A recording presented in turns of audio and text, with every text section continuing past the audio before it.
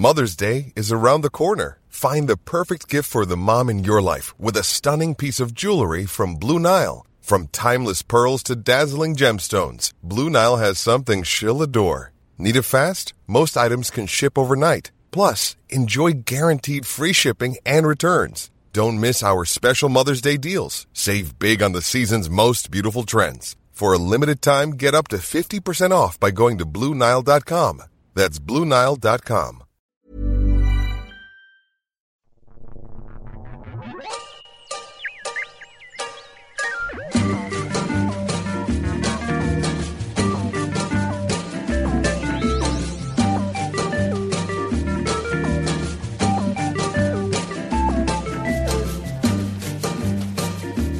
Hello and welcome to a special series of pathology podcasts celebrating National Pathology Week 2010, held by the Royal College of Pathologists. I'm Ben Valsler from thenakedscientists.com, and in these podcasts I'll bring you some of the highlights of this year's Pathology Week.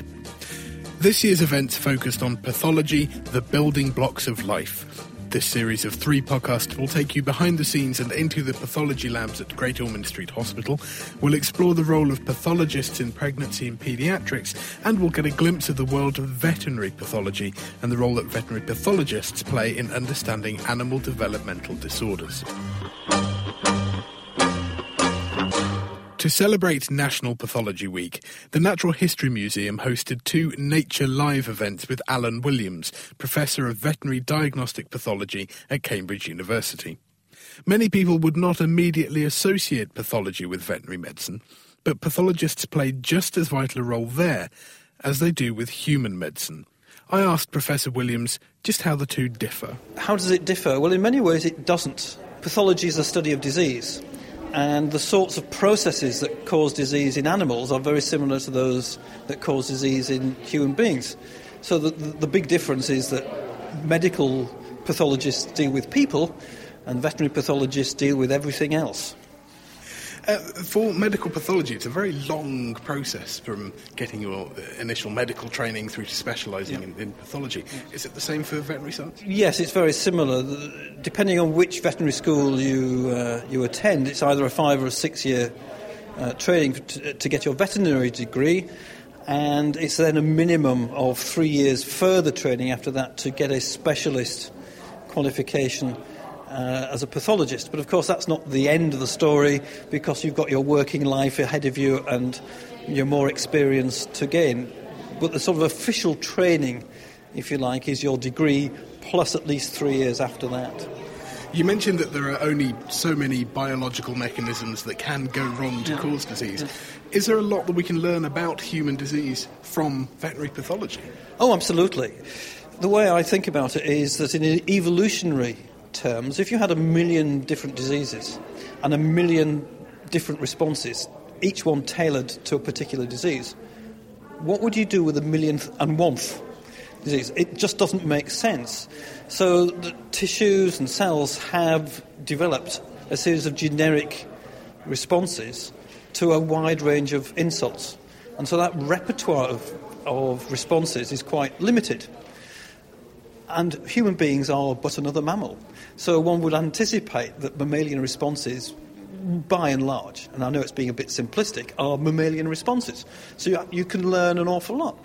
And if you think about it, and I know the area is slightly controversial, but the use of animals in medical research to study diseases of people and treatments for those diseases, of course, is a well-established. And if animals weren't similar, then why would you be using them in the first place?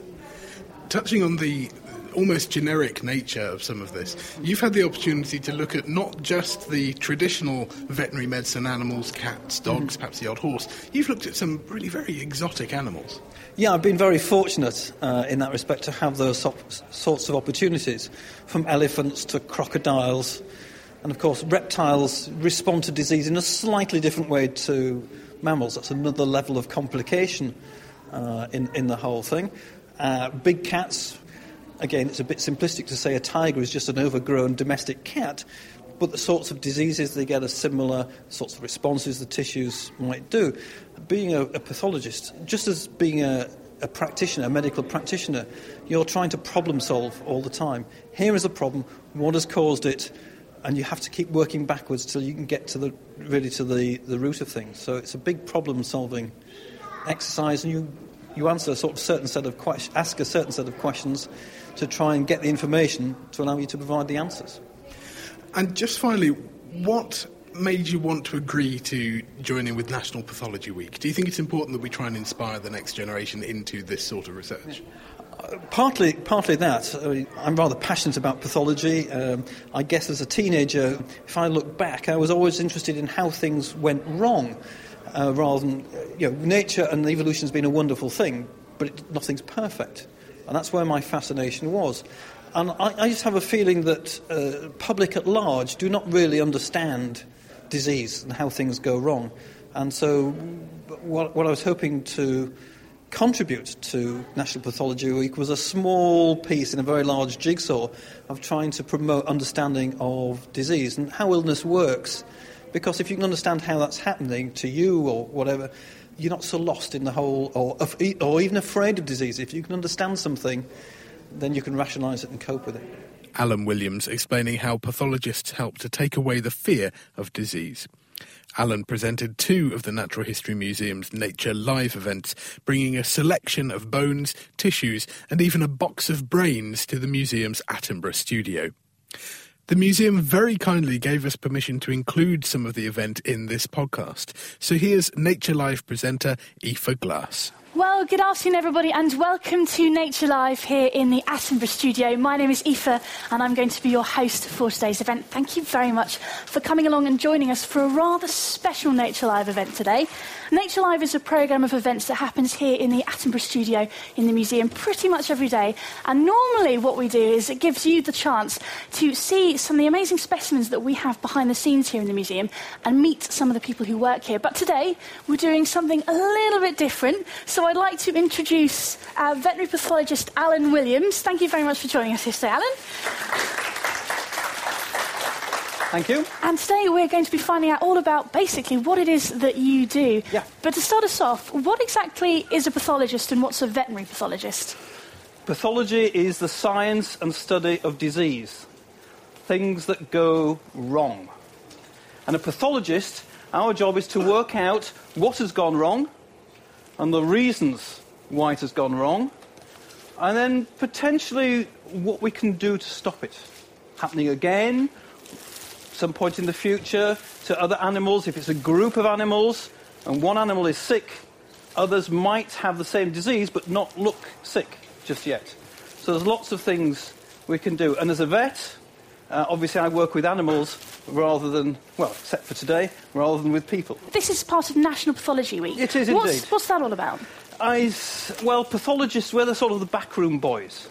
And if you take your animal to a vet, you see a clinician, either for vaccination, to stop it getting certain diseases, or because it's got something wrong with it. It has some disease. If the vet isn't sure straight away what it is, he can take some sort of sample and send it to me, and I'll look at it and I'll tell him, or her, what the problem is. And I prefer to do that whilst the animal is still alive, because obviously I can help that particular animal and help the vet treat that animal. Sadly, some animals don't make it. And they come to me after they have died, usually with a question of what was the cause of death. And so that's some of the things I have brought with me to share with you, different things that happen. All these specimens have been donated, or their animals were donated to me with written permission to use for educational purposes. So all these things are here with their owner's permission, and if they weren't safe, I would not be allowed to bring them into this studio. So you feel free to handle them.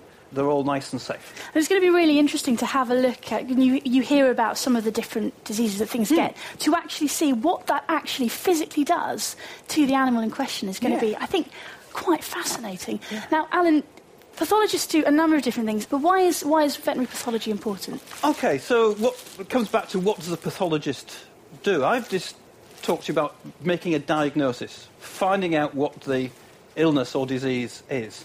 The prognosis is what's the future likelihood for that animal. So if there's been a small lump and the vet has taken it off and I look at it and say, it's benign, it's nothing to worry about, the prognosis for that animal is very good. If it's a rampant cancer, then the prognosis is not so good. My job is to make that call, is to decide what it is. Understanding the disease, of course, it then influences how the animal's looked after, the care it needs, the treatment it needs, what the likely response. Some cancers respond to treatment better than others. For me to say, oh, this is cancer, is not good enough. I have to say what type it is. Otherwise, you're giving misleading information. I also check on that, make sure that clinicians get what they think is right. I have to occasionally I deal with the police. They bring things to me, wanting to know why such an animal died unexpectedly. And I do research, the causes of disease, and trying to advance our knowledge. I think we all recognise that some animals get diseases that they can pass to us. We can actually also pass diseases to animals. And certainly a large part of my job with farm animals is making sure that whatever they've got is not a risk to human health. And further than that, most of my research nowadays is on Alzheimer's disease and Parkinson's disease. Animals don't get Alzheimer's disease. Not really. They certainly don't get Parkinson's disease. The way disease works in animals is very similar to the way disease works in people. There's only so many things that can go wrong. Do animals get the same kind of diseases that we get? Pretty much, yes. So the sorts of diseases that any tissue, any individual can get, can almost be sort of categorised. Trauma, tumours, infections, development that goes a little bit wrong. These sorts of things, the same sort of categories in animals as people. Is there anything anyone would like to ask or know a bit more about? Have you ever done anything on sea creatures? Sea creatures, yes, I've worked with pathology on fish. I've done pathology of seals. Haven't done a whale yet. I'd quite like to do one of those. But you've got to work very quickly because they go off quite quickly. So you put a big peg on your nose while you're doing them. Yeah, I've heard they can be quite smelly. Yeah. Yeah. I remember talking to some of the guys who work behind the scenes here at the museum on our giant squid, and they were saying when they were preparing that, they've never smelt anything so bad in their lives. Question over here? What was the biggest animal that you have worked with? The biggest was 3.5 tons of elephant. Wow. Yeah, she was about as big as this studio is wide. She was 3.5 tons, but she'd actually probably lost about 1.5 tons of weight through her illness. So she would have been a lot bigger. That was a long job. Oh, it was a long job. And very sad because when I was a student, I was an elephant keeper for a while. Right. And elephants and their keepers get very attached to each other. So it was quite a sad job to have to do. We've got another question over there. What was the most unusual disease you've worked on? Oh, that's a very good question. The most unusual disease you've worked on, Alan? Most unusual disease.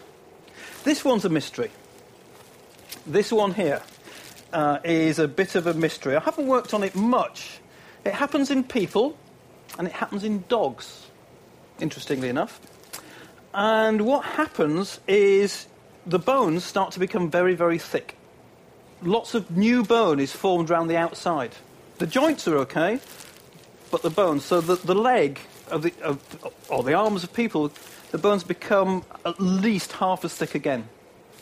And it's a very unusual disease because the problem isn't with the bone.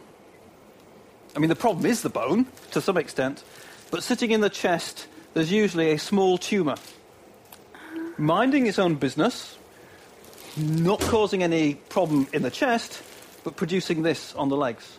And we have absolutely no idea why it does that. If you operate and take the tumour away, that'll go away. There are groups looking at it, it's not my research, it's others, trying to work out. But these cases are so unusual, it's very difficult to get enough to actually do any meaningful study on. So it's a very, very strange disease. Lovely question. So this could be something that if we've got any budding pathologists, the next generation of veterinary pathologists in the audience, this could be something that you guys could answer. We've got another question down at the front here. Two questions. One is, because you work in such a variety of animals, where do you start and how much of it is generic between, the the difference between a well and a field mouse must be massive. So how do you start a particular case? And the second question, I'd love to hear a bit more about why you're working on Parkinson's, because it's got nothing to do with animals. Can I answer the second one first? Well, the second piece of research I did was on meningitis in pigs, as it happened. So having done work on meningitis in pigs, working out how meningitis is actually caused, I got hired to work in a human hospital working on human meningitis. So whilst I was there, mad cow disease happened.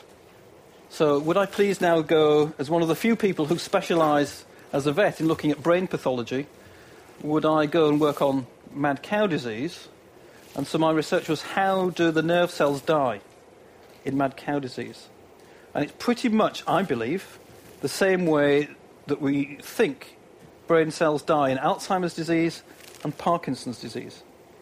So by looking at how things happen, you can start crossing a number of boundaries. And that comes back to your first question about generic things. There's only so many things that can go wrong. There's only so many ways that a tissue or a cell can respond to that injury. So a lot of it is generic. So I can look at human disease. I'm not actually allowed to do pathology on human beings because you have to be a doctor to do that. But I can study the diseases in a research lab. So you're going from taking what we know about animals and the mechanisms there, and then translating it onto what might happen in people. Because we are, after all, animals too. We are just another mammal. We walk on 2 legs rather than 4. We have a rather curious lifestyle. But apart from that, pretty much the same. When you're talking about the building blocks of life, and we're talking about, well, young creatures, really, to start off with, what kind of things can go wrong? Well, I think we've all heard of genes. Truly, the DNA, the building block. And the DNA, if you like, is the information. And that information has to be translated into proteins that will then control how the body is put together. So, as an animal develops, whether those blocks, as cells divide, all these building blocks need to divide and be shared between all the other cells. And sometimes that goes wrong. Right.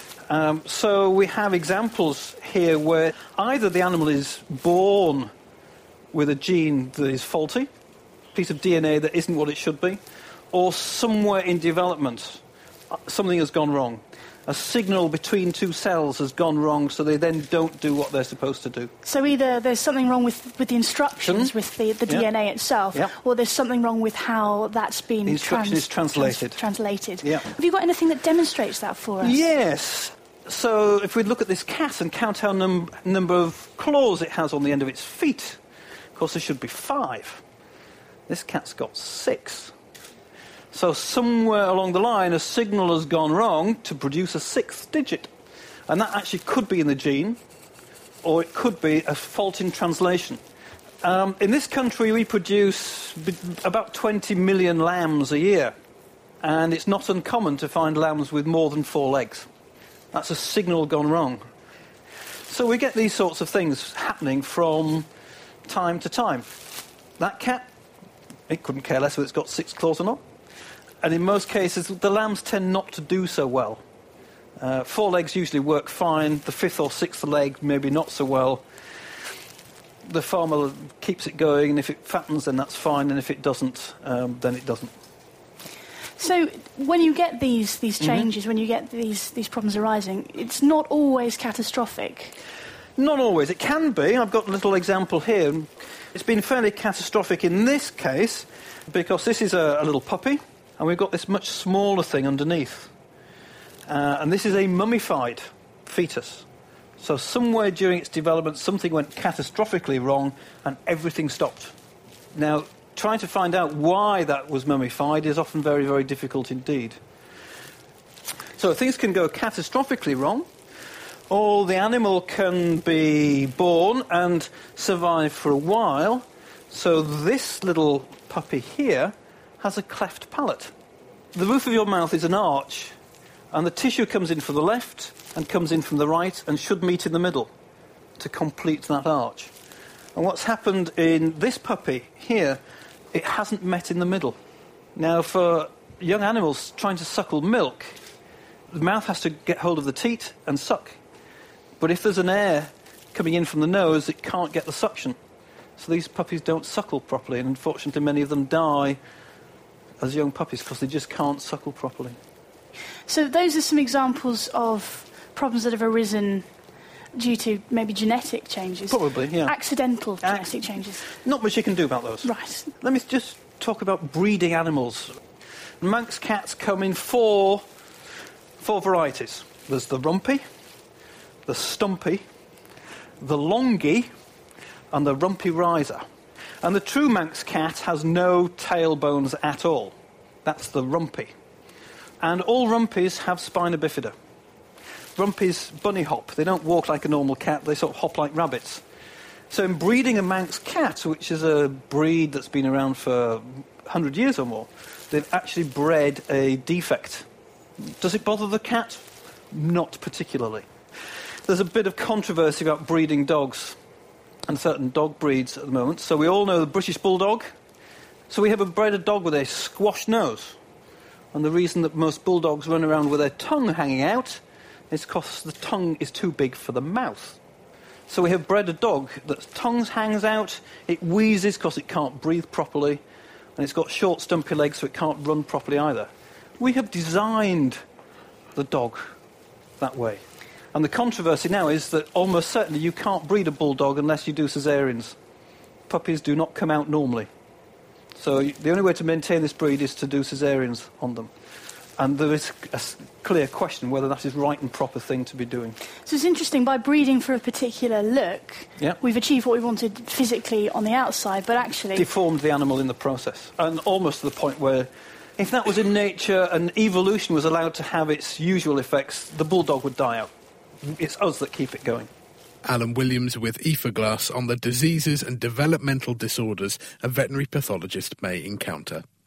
Lastly, Kimberly Freeman from the Royal College of Pathologists explains why they thought it was so important to include veterinary pathology in National Pathology Week. Well, this week we've had over 525 events happening across the country. It's been really, really good. We've had events for school children, we've had events for pathologists and GPs, and we've had events for A-level students all across the country. The theme this year has been mother and baby, and yet I find myself here at the Natural History Museum looking at animal bones. How does this fit in? Well, this year we're very keen to sort of highlight the scope of pathology and absolutely everything that feeds into such an amazing subject. We've been focusing a lot, we've had events on pathology for pregnant women, but we've also wanted to highlight the scope of pathology. And so veterinary pathology is not something people think of when they think of pathology, so that was a really good idea to have an event on that. And was there anything in particular that we've seen today that caught your interest personally? Personally, I thought it was amazing to see some of the surgery that's performed on animals. You think of it as just a human thing. I've just seen a dog femur with an artificial hip replacement, which I thought was something they only do on humans, so that was really interesting. Kimberly Freeman from the Royal College of Pathologists. That's it for this podcast from National Pathology Week. Please join us for the others in this series, where we'll be exploring the role of pathologists in pregnancy, and we'll be going behind closed doors at Great Ormond Street Children's Hospital. You can find out more about National Pathology Week online at nationalpathologyweek.org. That's all one word. And you can visit the Royal College of Pathologists online at rcpath.org. I'm Ben Valsler from thenakedscientists.com, and thanks for listening.